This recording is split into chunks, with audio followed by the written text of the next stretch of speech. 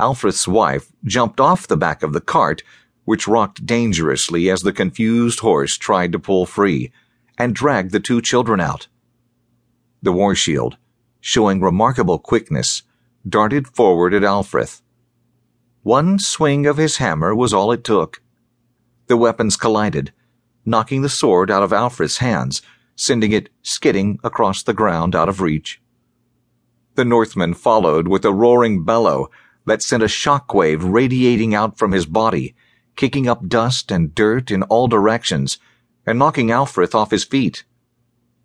Aidan took a step back, without thinking, only now realizing that he'd watched the whole scene play out in front of him as if he were just a spectator, as if he were the coward everyone thought him to be.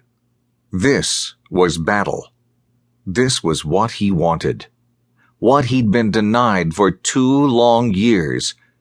But he hadn't expected to be thrust into the middle of it, deep inside his own kingdom. He had no weapons or armor. He stood little chance against a fully armed war shield, if that's even what this enemy was. But he also knew that if he let this man slaughter everyone here today, then he deserved that coward's brand on his cheek. He deserved to be mocked and scorned. "Coward! Coward!" Aidan squeezed his hands into fists, feeling a strength in his body that had been dormant for years. This wouldn't be the smartest decision he'd ever made, but he wasn't looking for smart.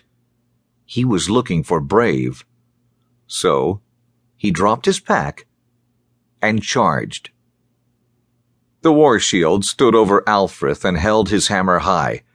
He didn't seem content to smash the man's skull, however, because he began chanting his spell again, the one that destroyed the first cart and would no doubt flay this poor man's skin from his bones. Aidan ran at a full sprint toward the discarded sword lying on the ground, hoping to distract the war shield long enough to save Alfred. The Northman's eyes darted up, and he seemed to realize that the Calderan lying prone on the ground wasn't his immediate priority anymore. He turned toward this new threat, just as Aidan had hoped, and as he shouted the last words of his chant, Aidan changed direction in mid-stride and threw his large body at the Northman instead of the sword. He hit the war shield in the stomach with his shoulder as lightning cracked loudly into the empty ground behind him. The two of them tumbled into the dirt, rolling over each other until the war shield kicked up his knees, flinging Aidan away to his left. He followed that up by swinging his hammer sideways, but Aidan grabbed the handle, preventing the blow from having any real force. Aidan pushed off the hammer and rolled sideways into a crouch, then leapt toward the discarded sword, grabbing it with his right hand. He was back on his feet in an instant, facing off against his enemy, who'd also regained his footing and held his own weapon menacingly. Aidan swung the sword, testing its weight and balance, and he knew right away it was junk. The edges were dull, the blade slightly crooked, and if it hit in the wrong spot, it would likely snap in two. He might as well have been holding a blunt stick. Well, Aidan thought, if the sword couldn't handle parrying blows from a giant hammer, then the answer was simple. Don't parry. Be aggressive. Aidan steadied his stance and his breathing, and took the fight to the Bergsboar.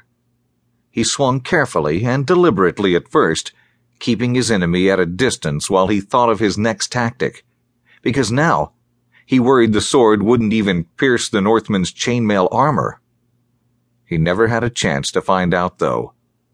The war shield grew tired of the duel, raised his hand to the heavens, and let loose another small bolt, like the one he'd seen used on the old woman. The magic coursed through Aidan's body, making his muscles twitch violently, and then tense up, until frozen in place.